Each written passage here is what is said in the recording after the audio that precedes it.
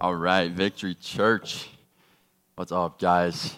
So have you guys, anybody in here ever known that person, like somebody that is absolutely atrocious with directions? Like, you can give them details, you can tell them all this stuff. Everybody's raising their hand, man. Yeah, so a lot of people do. So yeah, like that person that you can give details to, and they still get lost. They still get lost, man, either because they just don't listen well enough, or because they just have that unnatural, like logic-defying ability to get lost. When it's like, dude, you have been there a million times. How do you still not know how to get there? I mean, this is ridiculous, man. This just makes no sense. Like, do you get lost like on the way to your bathroom, to your house, in your house, man? Like, I mean, maybe this person should have like a GPS tracker inside of them, just in case. Like, I think we've probably all met somebody or known somebody that was like this, just atrocious with directions. I know somebody really well, actually, that's like this. It's similar to this. And actually, I see this person a whole lot. In fact, I see this person every time that I look into the mirror because that person is me. I am horrible with directions. If you guys try to tell me where to go, like, please pray for me, pray for my family. My wife is like, yes, please pray for us. Oh, my goodness. I mean, it's horrible, man. I mean, just like logic defying the fact that I am so bad with directions, man, so bad. And I'm convinced, too, that, like, God had me in mind whenever he made GPSs, so you were welcome. You're welcome for that. I mean, it's horrible. But I think we've all probably been down the wrong path at some point in our life. Even if you're not horrible with directions like I am, I think we've all been down the wrong path.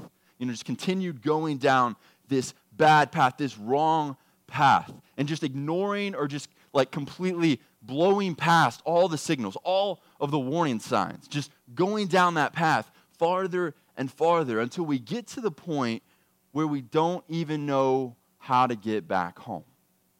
We don't even know how to get back home. Today we're going to be talking about a guy that did exactly this. He was on a, not just a bad path, on a horrible path, man.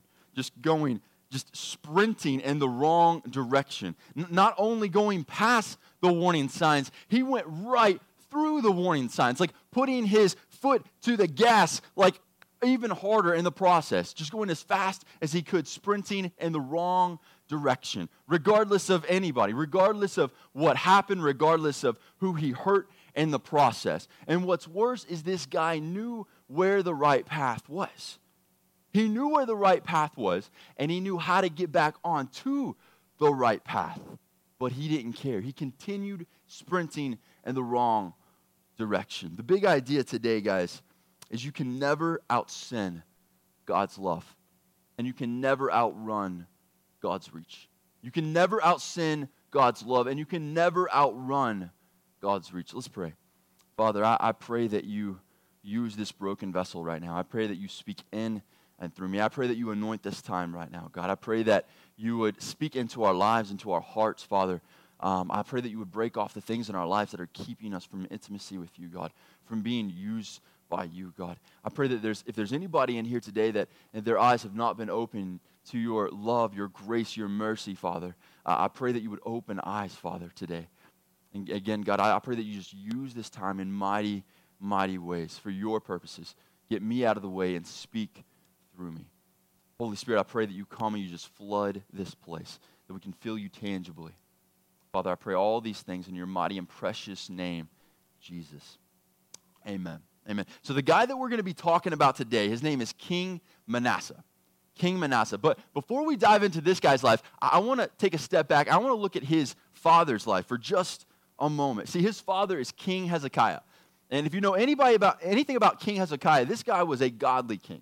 He was a godly man and a godly king. He did what was right in God's sight. Now, he was not perfect. He made some stupid mistakes, but he was a very godly man. Let's check this guy out. 2 Kings 18, 5 through 8.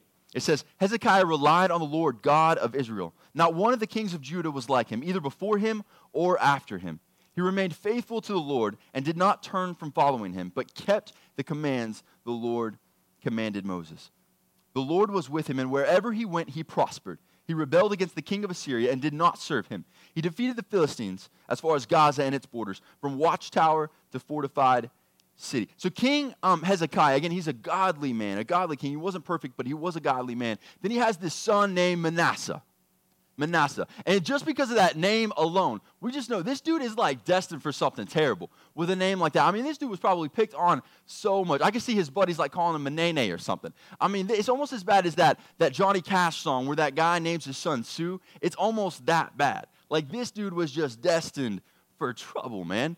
And then on top of that, see, King Manasseh, he actually served as co-regent with his father for 10 years. 10 years, okay?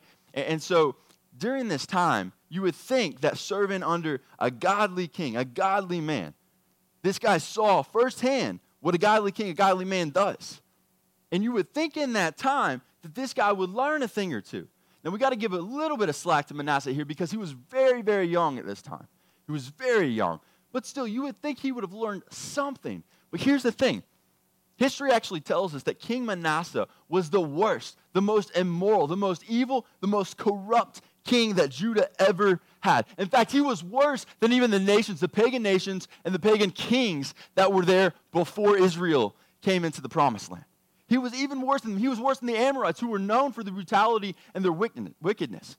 He was worse than these guys. Like, it was almost like this guy, King Manasseh, made it his goal in life. He like sought out the worst people, the worst kingdom, and he was like, I'm going to be even worse than them. I'm going to be even more evil than those guys, man. I want to be the most evil person in the world. Like, in fact, if this guy had been interviewed, and if the interviewer had asked him, hey, Manasseh, what's your goal in life, man? What would you like to accomplish in life?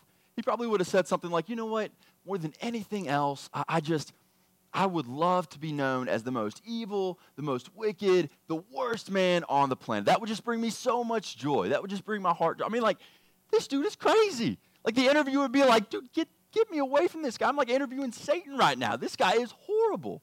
He was horrible, guys. Horrible. And again, he served under his father, King Hezekiah, who was a godly man, a godly king. Let's check out some of the horrible things that this guy did in 2 Chronicles 33, verses 1 through 6. It says, Manasseh was 12 years old when he became king. So hold up for just a second there. First off, moral of the story, do not let a 12-year-old run your kingdom or your household. I mean, you are just asking for trouble if you let a 12-year-old run something, okay? So, and then he reigned 55 years in Jerusalem. By the way, that was the longest reign of any king in Judah's history, the longest reign. He did what was evil in the Lord's sight, imitating the detestable practices of the nations that the Lord had disposed before the Israelites. He rebuilt the high places that his father Hezekiah had torn down. Now, hold up for a second. I want to pause on these words, high places here. So high places, these were places where people would go and they would worship these false gods. And in Canaan, they had used these high places as places of where they would do like orgies, and they would do, just human sacrifices. These were horrible, horrible places. In fact, whenever the Israelites came into the promised land, God had a few things that he told them to do. He was like, make sure you do this, this, and this. And so one of those things was to get rid of all of the high places, to just completely abolish them. He was like, I don't even want to like the remnants of these things in my kingdom. And they were horrible, detestable. And see, through the years, we'd have good kings, but then we'd have a lot more bad kings through the history of Israel. And there were a lot more bad kings. So some of these bad kings, they would resurrect, they would build up these high places again. But Hezekiah, again, Manasseh's father, he came in, he completely wiped them out. He destroyed them. So Manasseh understands what these things are. He understands that they are detestable in God's sight. He knows what they are used for. And even with this knowledge, he still builds them up again. Even knowing what he is doing and how horrible it is, he still builds these things up again. Let's keep on continuing on in this story. We haven't even barely skimmed the surface of what this guy did, man. Let's continue on. 2 Chronicles 33, the end of verse 3 there. It says, and he reestablished the altars for the Baals.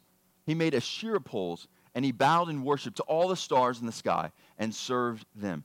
He built altars in the Lord's temple where the Lord had said, Jerusalem is where my name will remain forever. So this dude had the audacity to build up these altars in the Lord's temple. That's about as bad as like somebody coming in here and building up a bunch of altars like all over this church up on the stage and doing like, worshiping these false gods, practicing witchcraft or whatever else, man. And what you're doing in those moments when we're worshiping other gods, witchcraft, whatever it may be, a lot of people don't realize it, but you're worshiping Satan. You're worshiping Satan, and you're inviting Satan and these demonic presences into your life. And so essentially what King Hezekiah was doing was he was inviting Satan and the demonic presences into the house of God and worshiping them. And here's the thing, let's go a step further with this. As Christians, you guys know what the temple is? What's the temple now? It's us. It's us. When we invite these things into our life, see, as Christians, we can't be possessed, but we can be oppressed. We can be oppressed, so you're inviting these things into our life, these demonic presences into your life. And they start taking over and telling you what to do. This guy was just absolutely horrible what he was doing. Let's continue on in verse 5 here. It says, he built altars to all the stars in the sky in both courtyards of the Lord's temple. He passed his sons through the fire in Ben Hinnom Valley. He practiced witchcraft, divination, and sorcery, and consulted mediums and spiritists.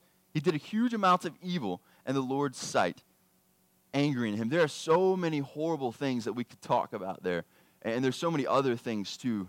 But I want to hit on something here for a moment that we see in this text. When it says that he passed his sons through the fire. He passed his sons through the fire. So what it literally means there, the literal translation, if you go back in the Greek and you look at it, it means he passed his sons through the fire. He literally took his kids, his sons, and threw them into the fire, worshiping other false gods, man. This guy was horrible. Not just killing his kids as a sacrifice, but tossing them into the fire to be burnt to death. And we're still not done reading about the horrible, evil things this guy did, if that's not enough. It continues on in 2 Chronicles 33, 7 through 17. It says, Manasseh set up a carved image of the idol which he had made, and God's temple, that God had spoken about to David and his son Solomon. I will establish my name forever in this temple and in Jerusalem, which I have chosen out of all of the tribes of Israel. I will never again remove my feet of the Israelites from the land where I stationed your ancestors, if only they will be careful to do all that I have commanded them through Moses, all the laws, statutes, and judgments. So Manasseh caused Judah and the inhabitants of Jerusalem to stray, so that they did worse evil, get that, worse evil than the nations the Lord had destroyed before the Israelites. Even worse evil, man. See, Satan, our sinful desires, the sinful pleasures of this life, man, they promise us so many things.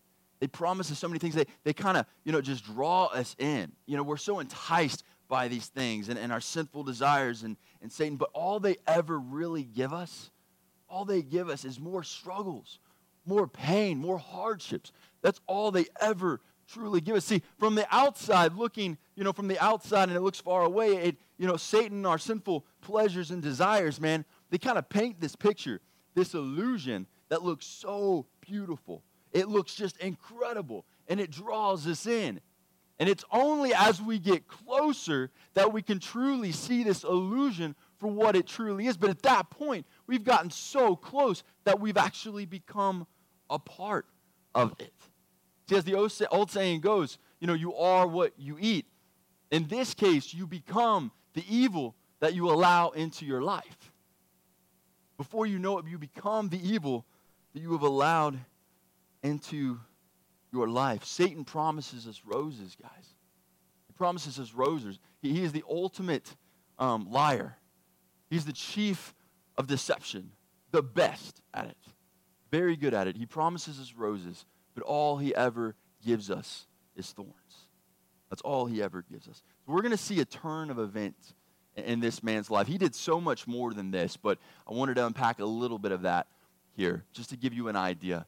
So we're going to see a turn of events. His sin finally catches up to him, and we're going to see the repercussions of that and what happens here in 2 Chronicles 33, 10 through 17. It says, the Lord spoke to Manasseh and his people, but they didn't listen. So he brought against them the military commanders of the king of Assyria.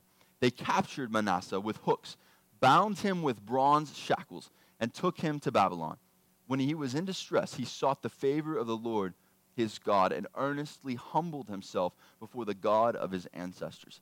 He prayed to him, and the Lord was receptive to his prayer. So right here, when it talks about the hooks and the shackles there, I want to pause on that for a moment. See, part of the hooks and the shackles, I mean, obviously he had hooks and shackles all over him, but part of that was actually this giant, big old nose ring that they put into his nose. So this guy might actually be the first dude in recorded history that had a nose ring, which is kind of crazy. But so that he has this big old nose ring that they take him captive. And the reason that they put this in there in his nose was to humiliate him, man. To absolutely humiliate him. What they would do at times is they would actually grab them by their captors, by the nose ring, and just pull them. So it's like, okay, so yeah, you don't want to go over here? Here, let me grab you by your nose ring. I'm just going to yank you over here. Just absolutely humiliate. And it speaks to how far down this guy had come. He was the king of Judah, the king. I mean, he had all of this wealth, all of this stuff that God had given him, and he had gone so far down, like to the bottom of this pit. He probably wished at times that he was at the bottom of a pit alone rather than being captive by these guys. I mean, this is horrible what he was going through here. And we see a couple interesting things in this section of the text as well. We see that God warned Manasseh to stop, but he didn't listen. God warns him, but he didn't listen. He just kept on going down that path, that wrong path. See, so often in life, we'll go down this wrong path. We'll go down this, a certain path, and we think to ourselves, what, God, why didn't you say something? Why didn't you do something? Like, why didn't you stop me? Right? Well, what's going on? God, I'm at the bottom of a pit. Why didn't you say something or do something? But what we don't realize is we have gone past so many road signs, so many things that God has done in our life to get our attention, either through, scripture, either through a sermon, through a song, through somebody else that's speaking into our life. We've continued to ignore him through the process. We've ignored him and gone down our own path. And that's what this guy has done. In fact, history even tells us, Jewish tradition tells us, that the prophet Isaiah lived during this time. And that Manasseh actually had the prophet Isaiah killed. The prophet Isaiah goes up, warns him. This dude is like one of the greatest prophets that ever walked the earth. And he had him killed. The history actually tells us that the prophet Isaiah, when he found out that Manasseh wanted to kill him, he went and he hid in a tree.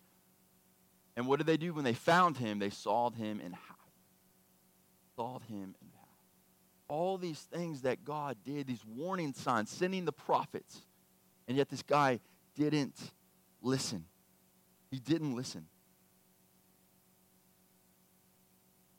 As God is constantly speaking to us. No matter what is going on in our life, even when we feel like, we're not hearing him. We're wondering, what's going on? Why am I not hearing you? Why have I gotten to this pit in my life? He is constantly speaking to us. Constantly. But again, we get so distracted with our own desires, with our own pleasures. We're going down this path, sprinting down this path, not even taking the time to ask ourselves, am I truly listening to God? Am I truly wanting to know what his will is? If I'm on the right path? Because the thing is, guys, ultimately we should be asking ourselves, am I too distracted with my own time frames, my own agendas, my own desires to actually listen and to want to know what God's will is for my life? Am I too distracted in the moment? It's a heart check, guys. It's a heart check, and we need to ask ourselves this constantly. Jeremiah 29:12-13 says, you will call to me and come and pray to me, and I will listen to you. You will seek me and find me when you search for me with all of your heart. Again, guys, the question is, are we truly seeking him? And are we truly searching for his will in our lives? We also see something else that's amazing in this text. We see this horrible, atrocious, evil guy. He's done so much stuff, so much evil. But then we see him calling out to God and asking for forgiveness.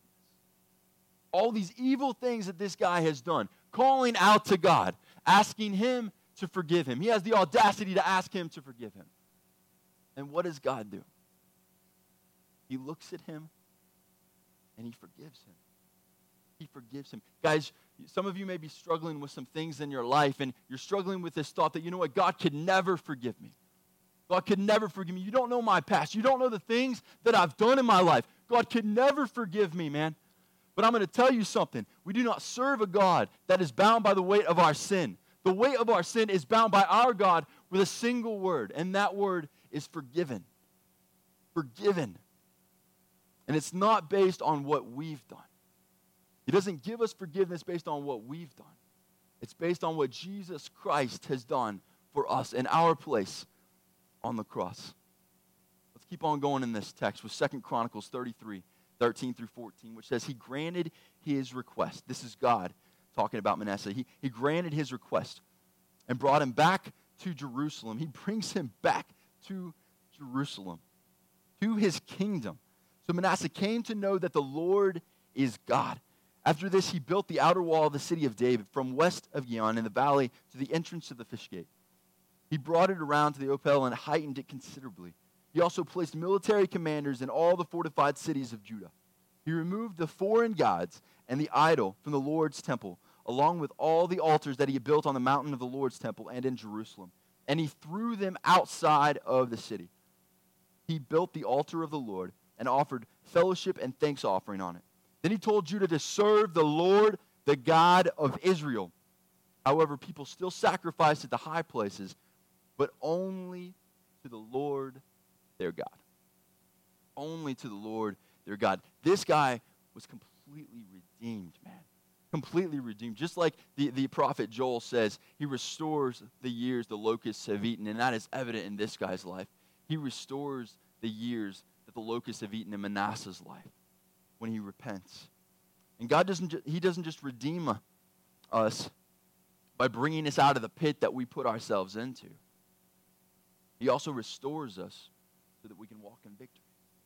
He doesn't just bring us out of the pit. He restores us so that we can walk in victory, guys. And see, just as King Manasseh, we were also in shackles. We were imprisoned with absolutely no hope, no rescue, until God stepped into our muck, into our situations. And because of his reckless grace, mercy, and love, he bought back our freedom. He bought us our freedom. Colossians 2, 13 through 14 says, and when you were dead in trespasses and in the uncircumcision of your flesh, he made you alive with him and forgave us all our trespasses. He erased the certificate of debt with its obligations that was against us and opposed to us. And he has taken it away by nailing it to the cross. And no matter how close I think I am to God, no matter how much I think I can feel him, man, I am still tore up from the floor up, and I am in need. I am in such credible need of his grace, his love, and his mercy all of the time. All of the time. It's only because of Christ's redemptive work, where he took my certificate of debt and your certificate of debt, placed it on his back, along with the cross meant for you and for me, marched up to Calvary, and just before he died, just before he breathed his last, he said, Tetelestai, it is finished. Your debt has been paid in full. Your debt has been paid in full.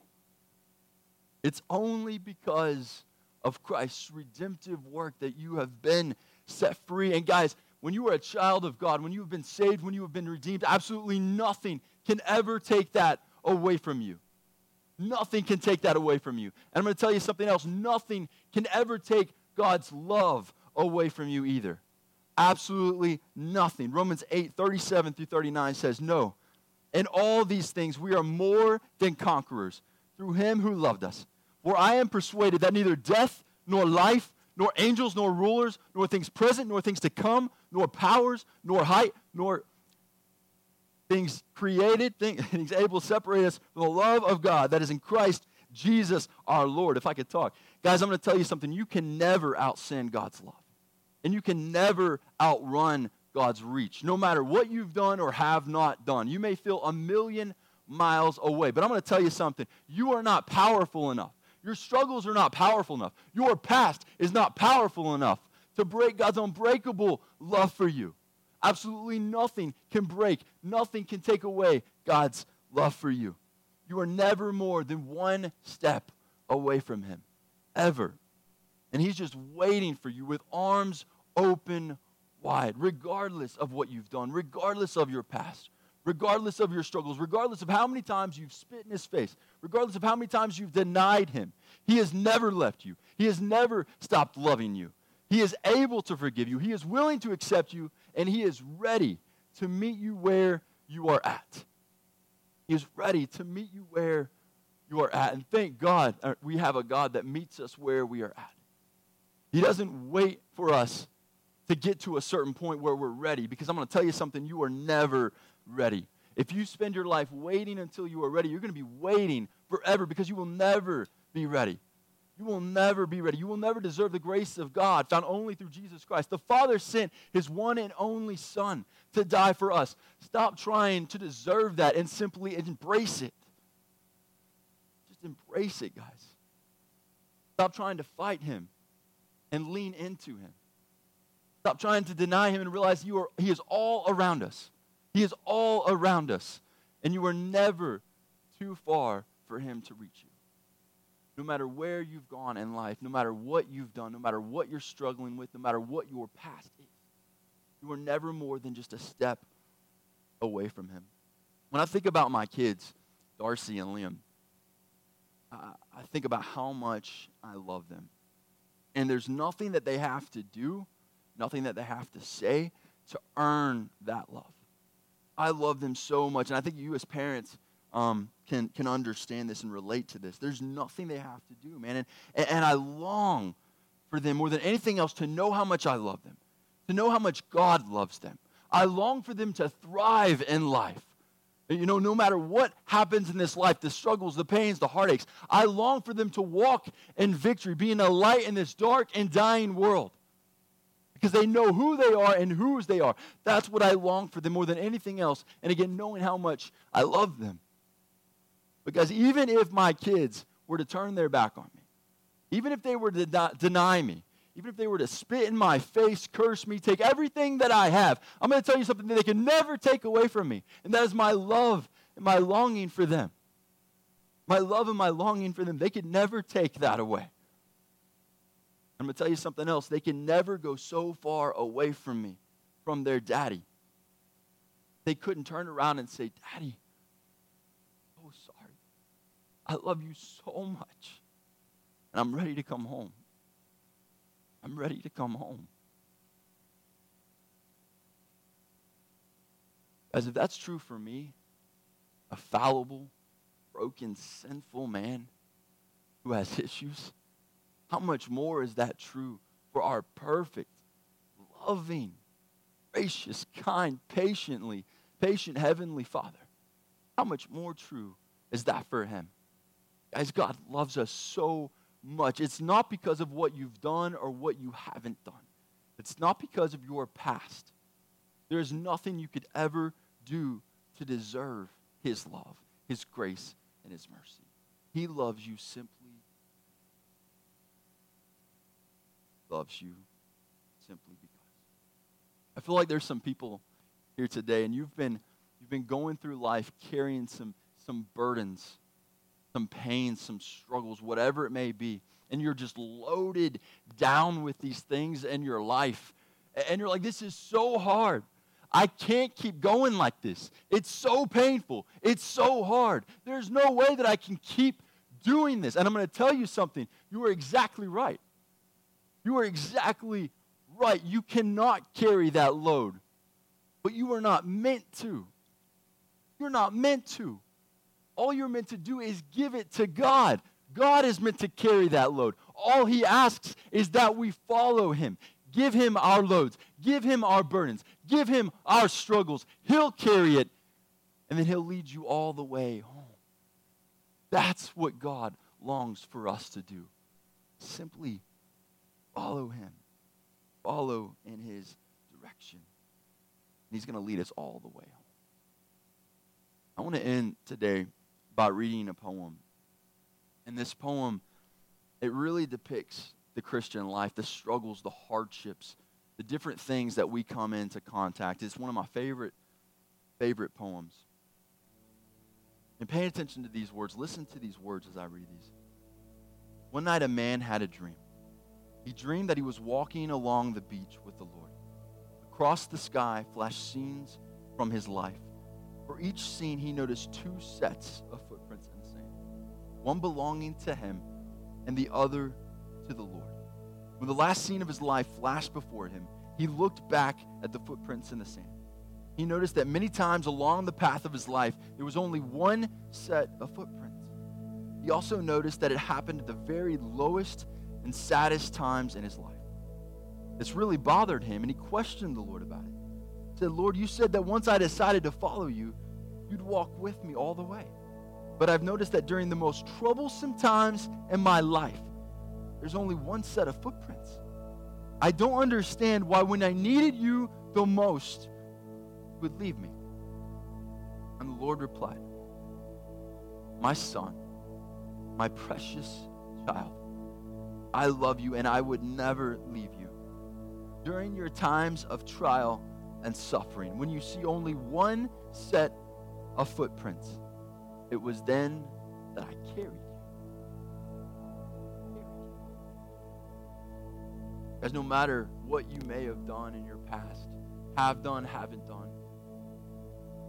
no matter how far you've traveled from God, know that you can never out-sin God's love. And you can never outrun God's reach. Let's pray. Father, I thank you so much for your incredible grace, your love, your mercy, your forgiveness. God, I thank you for what you've done in our place, buying our freedom that we can never buy, giving us life and freedom. And not only that, you don't just stop there. You don't just bring us out of the pit, save us, and just leave us, but you continue redeeming our life. The fact that you bring back the years that the locusts have eaten in our life. You redeem us all the time, God, in order to help us walk in victory in our life as more than conquerors. God, I pray that if there's anybody here today who's struggling, we're all struggling, but people that are struggling with things, and Father, that they've been swaying from you, they've been running, sprinting in the wrong direction, I pray that you would open their eyes and their hearts, Father. Let them know that you love them so much. You are right there, waiting with arms open wide. God, I pray that you would help us all to continually run into your arms, follow after you, asking ourselves, what is God's will for my life? I pray all of these things in your mighty and precious name, Jesus.